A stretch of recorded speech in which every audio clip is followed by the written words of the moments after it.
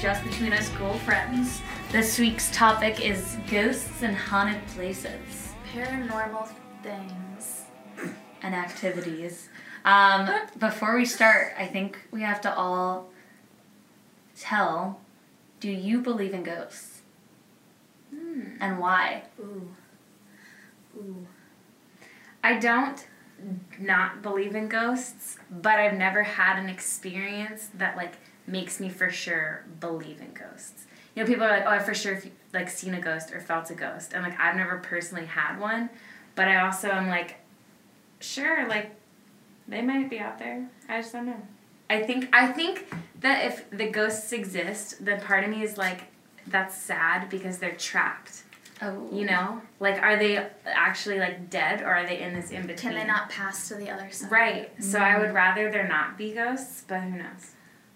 I also don't really know. But, like, what's the difference between a ghost and a spirit? Are those different I feel things? like Are those the same thing? A Is spirit one more is religious than the other? A spirit is like, I think ghosts are more of like a tangible. Does that make sense? Where a spirit is more of like a feeling, like an aura. Like, I think you feel a spirit versus like a ghost is something you could like maybe see a ghost. I don't know if I believe in ghosts. I think I believe in spirits, though. And, like, I heard this thing when I was younger, and for some reason it's never left me, that, like, you know how you get that shiver through your whole body where you're like, ooh, and you, like, have to, like, shake it out? Like, someone once told me that's a spirit passing through your body. Oh, gosh. And so every time I get that, I'm like, ooh. There he is! Stepping on your grave. It was inside of me. I hope not. Somebody's stepping on your Stepping grave. on my, like, yeah, that's what, like, a shiver is like someone stepping on your, like, future grave. Like, Ew. wherever that Oh, well, Oh. I'm not getting buried. Do you already so- have that, like, booked? Your grave spot? It's like somebody's I'm gonna be stepping cremated. on- I do not want to be in the ground forever. I'm gonna do that pod thing where you get turned into a tree.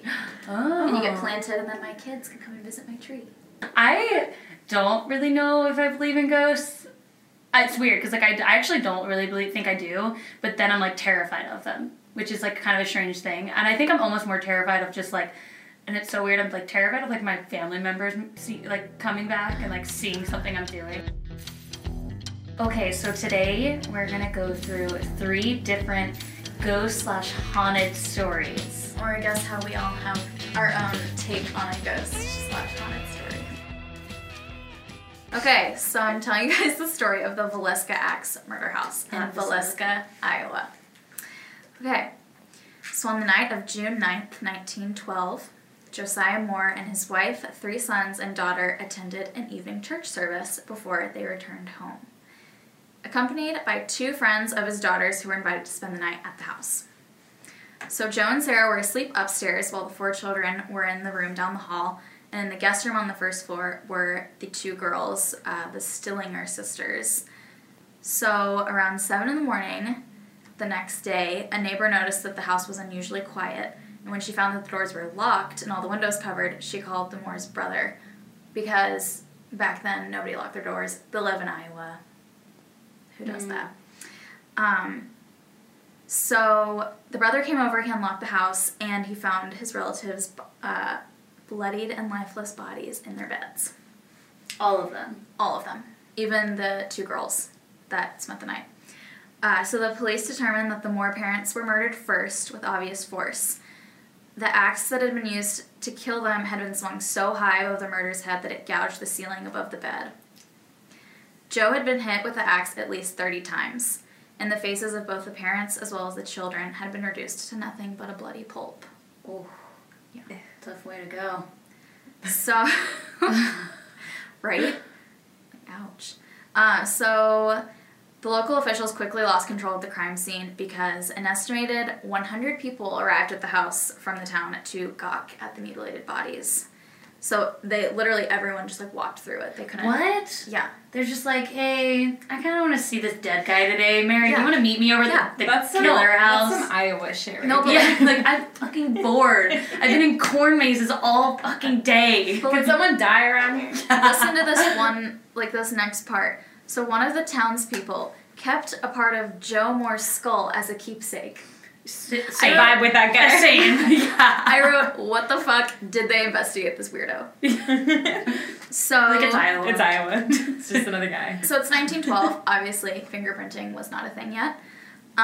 So because of the massive disturbance by all the onlookers that came through, detectives could not collect sufficient evidence for a conclusive investigation. So the gouge marks across the bedroom ceiling revealed that the killer's height was, like, he had to be a certain height, so it knocked out one of their short suspects. What else? Where were the suspects from? Like, where were they getting this list of suspects? Just like the 90 in people that lived in the town? Well, like in the town. And the guy It was such a small town. So after the murders, the killer had set up some sort of a ritual. He had covered the parents' heads with sheets and the children's faces with clothing. And they went through each room in the house, and he covered all the mirrors and the windows with cloths and towels. And at some point, super strange, he took a 2-pound piece of uncooked bacon from the fridge, placed it in the living room with a keychain next to it. Don't know. And a bowl of water. You don't know about that? And then the usual move. to cleanse the spirits. Yeah. So there was... What if they were Jewish or Muslim? Maybe that was something against bacon. So, the bodies of Lena and Ina Stillinger, which were well, first of all, don't So call they your murdered. children Lena and Ina. I kind of like it, were discovered in the downstairs bedroom. So at the base of Lena's bed, a kerosene lamp was found, which was possibly used to project light onto her body. And the killer left her laying in a sexual pose with her underwear missing and blood smeared across her legs and defensive wounds all over her arms. Oh my gosh. So investigators believe that she was a victim of sexual abuse and also the only member of the house who attempted to fight off her attacker. Which I'm confused by, because wouldn't you hear the commotion going on? Like, he's already killed, 6 people? Yeah. You would think. You would be like, maybe she had her earbuds in or something. 1912 earbuds. She was watching, she was binging. She didn't. So all this information is from a Vice article, and I found another article from the Travel Channel that said, about more suspects, that the police found someone that actually confessed to the murders, but he later recanted his statement and claimed that he only confessed because of police brutality. His name was Jacqueline Kelly. He was an English immigrant. He had a history of sexual deviance and mental problems, and he admitted to being in town the night of the murders. He admitted that he left the next morning, and his small stature and his meek personality led to the police to doubt that he could do it.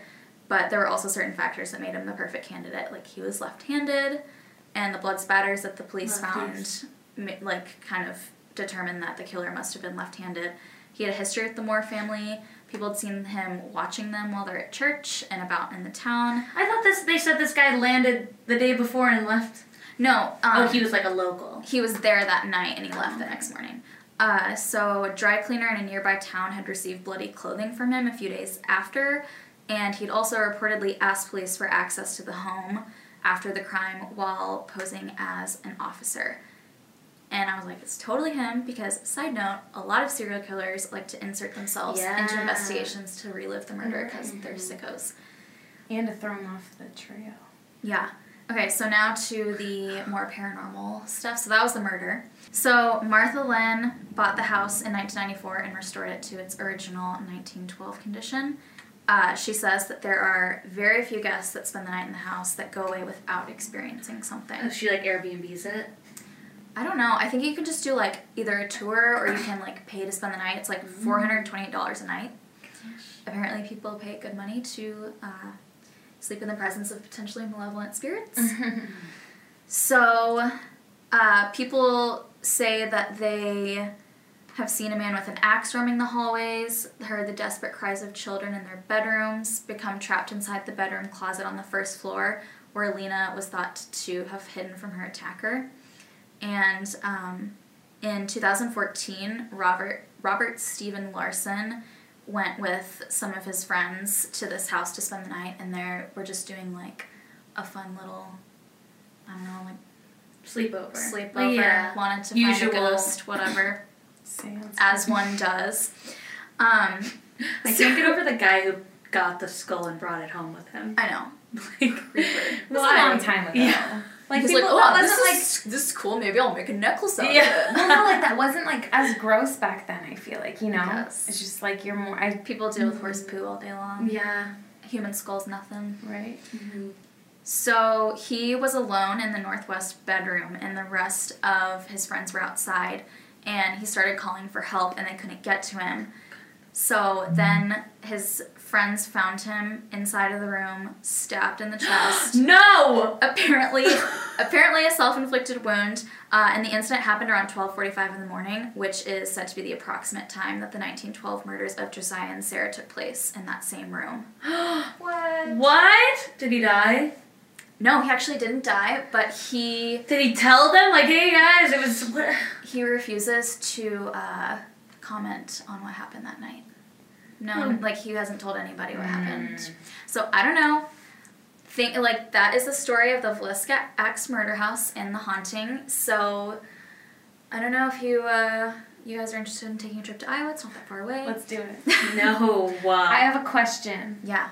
So, do you guys think that people went to this house and they knew the story, and so then they say, like, oh, I saw an axe murderer. So do you think that part of it's, like, you know, if you're in a place that you don't know it's haunted and you see a ghost, like, is that more believable than when it's, like, a place that's known to be haunted and it's like, oh, yeah, I saw an axe murderer too. Or I don't know, axe but ghost. you could also, like, scare yourself, because this Right. house doesn't have plumbing or electricity, so it's like when you're sleeping there at night, it is dark, except for, like, whatever lantern or flashlight you have with you. So you could honestly, like, scare the crap out of yourself and, like, be so anxious and nervous about that you, like, think that you're feeling things or seeing things. Like, if you're expecting it to happen, Right. then you might imagine it happens. Right. I don't know. And like Martha Lynn, that owns the house, would actually be like, not a lot of people actually see ghosts. Right? It's like, it's not haunted. Like, that's really terrible marketing, Martha. Right. I always think that I would do things like that, but I don't think I could ever, like, sleep in a haunted place. Yeah. If I don't I think knew could, it, I wouldn't I do could it go on visit. purpose. I think I could visit. Like, I think I could visit at night and maybe do a little walk around, a little tour, but I could not sleep there. I would have to be with, like 5 huge men, which also sounds more like a gay thing, but like I would have to be surrounded by people that, but then I'm like, That make you feel safe. yeah, I don't think I could do that. Right. Yeah. So that's my haunting.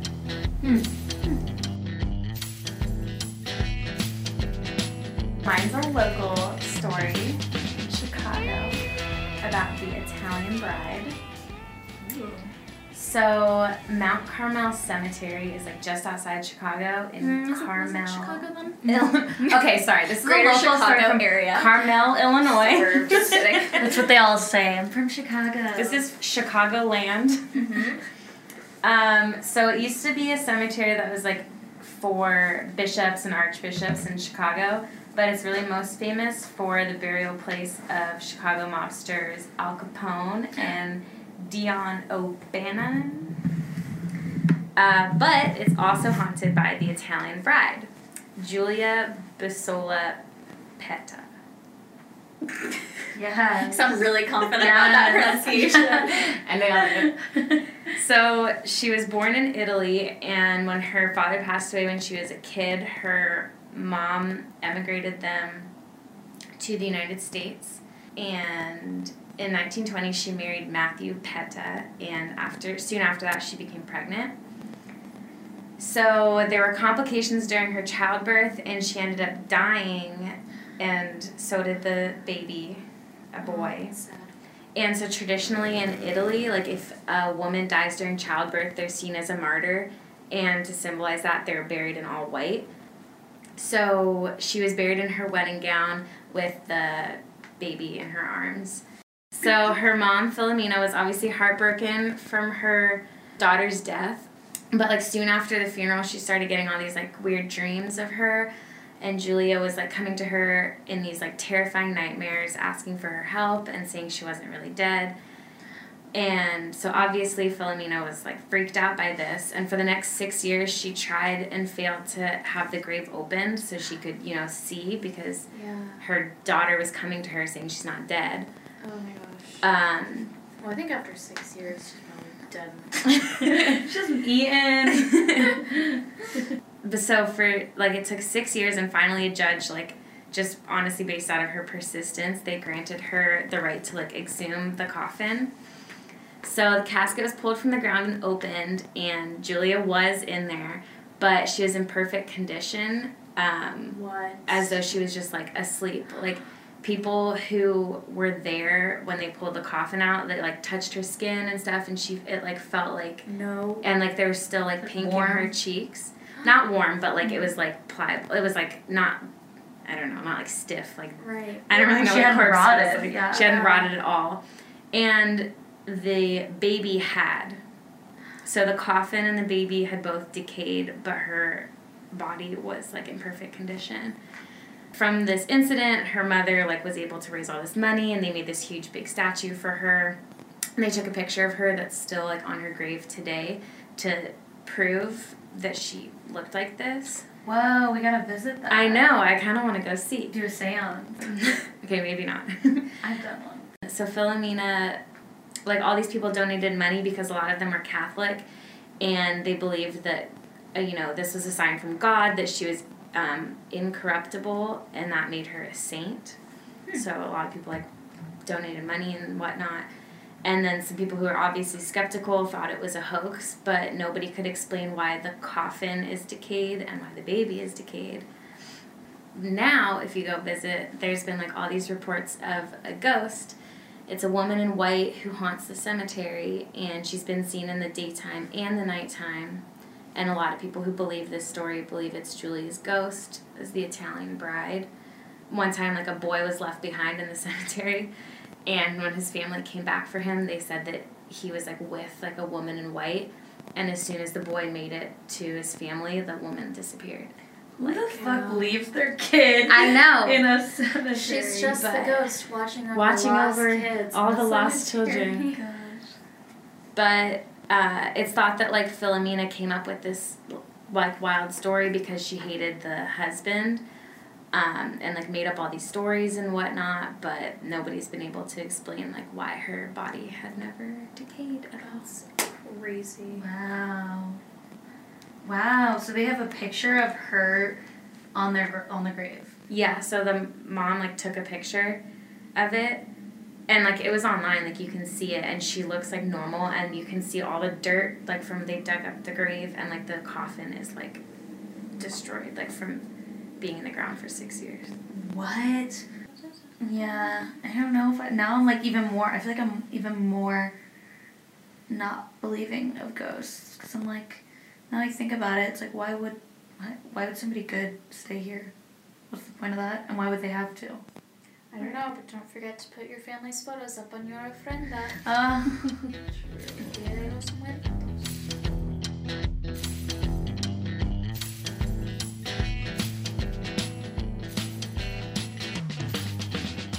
Okay, my story is about the Eastern State Penitentiary. So the Eastern State Penitentiary opened October 25th, 1829. It was opened as a part of the Reformatory Pennsylvania system, and the vision for this was to create more humane prisons where people are taken care of better. They built it with Gothic architecture, which was intended to kind of intimidate people. And if you haven't seen the Eastern State Penitentiary, seriously look this place up. If you can imagine it, it is 4 walls that just surround these huge towers, stone walls. It's crazy. Isn't it like massive? It's massive, and it's right in the middle of, well, now I'm sure today in Philadelphia, it's right in the middle of, like, center city, or almost center city. It's, like, very close to the downtown area of Philadelphia. Wow. But it's crazy, and these walls are, I mean, they must be 40 feet tall, 50 feet tall. They're insane. So anyways, when it was created, it was meant to hold 200 prisoners. In this prison, they housed mostly maximum security, and it was supposed to guarantee absolute solitary confinement. So, like, one person. You don't communicate with anyone else. Like, you are in this prison by yourself. And this was supposed to be more humane? Exactly. Yeah, you can understand why. I think the idea of a more humane prison, more power to you, obviously. But, also, like... I feel like if it's supposed to be, like, an insane asylum, I don't know if that's what it's supposed to be yet in your story, but you would go insane if you don't have any human contact with anyone for an extended amount of time. Like, how can that possibly help rehabilitate people? Yeah, I mean, so, like, when I say absolute solitary confinement, it was insane what they did to these people. So they literally created prison cells that were just stone cells with a door that cut off sound to the outside. So it was like dead silence. You had extremely limited interaction with guards, like minutes a day. And when you left your cell to go to get your maybe half an hour of outdoor time, they put bags over their heads so that you couldn't see any other prisoners that were there. And you would go outside into another stone cell that only had the top open to, like, the sky. So it was, like, insane solitary confinement. So crazy stuff. And it ended up, it wasn't so humane after all. There was extreme... Don't say. Yeah. There was extreme abuse of prisoners. So, for one example, they would dunk prisoners in ice baths in the dead of winter and then hang them up outside so that icicles would freeze on their bodies. The fuck? Yes. For what reason? Torture. Just a bunch of assholes. Granted, we don't know. Maybe this guy's a rapist. I mean, sure. Hang up with an icicle. I don't care. That's fine. But yeah, so crazy stuff like that. They had this thing called the mad chair. They would literally squeeze your body until it could not be squeezed anymore. Like, bound you so tightly that you would lose circulation of everything in your body. They had iron gags, so iron balls in your mouth that would rip out your tongue from your mouth. Like, stretch it out of your mouth. Yeah. So these ghosts are fucking mad. Rightly so. I mean, I don't know. They're not happy ghosts. Some of the popular inmates, shout out Al Capone. Heyo. Story connection there. And then another popular one is Slick Willie. Willie Sutton was a robber. So it housed really infamous criminals in the day. Eventually, years later, the prison left the PA system and became less solitary, so it became more of a maximum security prison, and essentially left this whole idea of humanity, which wasn't really happening anyways. But a prison that was meant to hold 200 people ended up housing 1,700 people. Oh my god. Yeah. So there was like 4 in the cells that were holding one person, these very tiny cells, with, no windows, nothing. We're now holding 4 people. They would have 4 inmates to one cell, and by the end of this prison's reign, by the time that Eastern State Penitentiary was over and it closed its door, they had a death ledger with over 7,000 deaths. Oh my gosh. Yeah.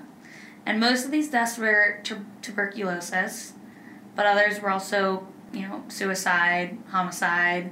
One of the more famous stories from Eastern State Penitentiary happened in Cell Block 8, Cell 49. So the one to visit. Yeah, and we should check it out. Inmate Joseph Havel stabbed his roommate George Kopp with a pair of scissors. Ooh. 89 times. Ooh. Think he was dead, buddy. The first 10. How much energy does that take to stab someone 89 times? And once they're dead, it's like... Yeah. Yeah. So, ghost hunters have visited this cell, and with different paranormal activity tools, they were able to kind of, and I don't know how much of this I believe, but there's a tool that you can use to It's like do ESP or yes, something. ESP. It's like a radio transmitter, but you do it based on decibels. I don't know. Someone else look it up. I don't know a lot about it, but they use these to try to communicate with spirits. And while these ghost hunters were in there, they heard things like, "Oh boy, get out." Just telling them, like, get out, what are you doing? Things like that. So, really creepy things. Another story is there's another popular cell. It's cell block 12. Cell block 12 is known to have echoing voices and cackling because this is the cell that prisoners rioted and started fires within their cells. So in that cell block, I think it was 20 people died in one night. And so you hear the laughter from the psychotic people who were happy to be killing all of their friends and, well, friends, their inmates. But the echoing of people screaming, wanting to get out and having nowhere to go because guards were not going to go in to save them. Cell block 4 was known for ghostly faces. And the most famous is cell block 13. This was referred to as the hole. So at one point there was a group of 12 inmates who all tried to escape the prison, and they ended up getting put in cell block 13. It's called the hole, but it was also known as the punishment block. So this is where you went when you were already in trouble. And it was essentially similar to like solitary confinement, but it was half the size of the cell block that you were already in. There are 4 solitary cells within this cell block where inmates were locked. They were poorly ventilated. You couldn't get a lot of air. Again, somewhere they were dirty, disgusting, mud-filled because they were at the bottom of the jail. And they were kept there for months on end. So one of the legendary ghost tales comes from Gary Johnson. Thank you, Gary. Sounds like a nice guy. So Gary is a nice guy. Gary is one of the maintenance guys at Eastern State Penitentiary. Poor Gary. In 1948, he opened one of the cells in cell block 13. And says a force gripped him so tightly that he was unable to move. He said a negative, horrible energy exploded out of the cell. He said tormented faces appeared on the cell walls. Freaky. Yeah. And throughout the years, there's been tons of different documentaries about this place. There's been tons of ghost hunters, per se, coming in here and visiting. And now you can do ghost tours during the day, but it's actually now, they've created a haunted house within it, and they call it Terror Behind the Walls. Nope. No, thank you. And it's insane. I haven't visited and done like the real ghost tour, but I have gone to Terror Behind the Walls, and when I tell you this place, like you walk in, I've never felt like an aura of just complete evil and just terrified. And obviously it was, there's people in costumes as well, and there's a lot of scary things going on with the haunted house, but the architecture is incredibly intimidating. It's incredibly scary, and when you are inside of it, you're inside of these 4 confined stone walls. It's like one of the most terrifying things. So scary. Yeah. Like, I've done, like a ton of haunted houses and stuff. That's so different because it's like they take, like a warehouse and like make it into like a maze and make that a haunted house. But it's like when you take an actually haunted place or a place where people were murdered and then make it a haunted house, like that is so different. Asking for trouble. Yeah. Yeah. Wild. That is wild. Yes. But I would totally recommend, if you're ever in Philadelphia, you gotta visit, because I'm going to try to go back and actually do a real ghost tour. But the kind of crappy thing about their ghost tours is they only do them during the day. I would much rather do it during the day. Yeah. I'm not mad about that. I want the scary stuff. I want someone to like lock me in a cell and like close the door. Okay. But then nothing's gonna happen.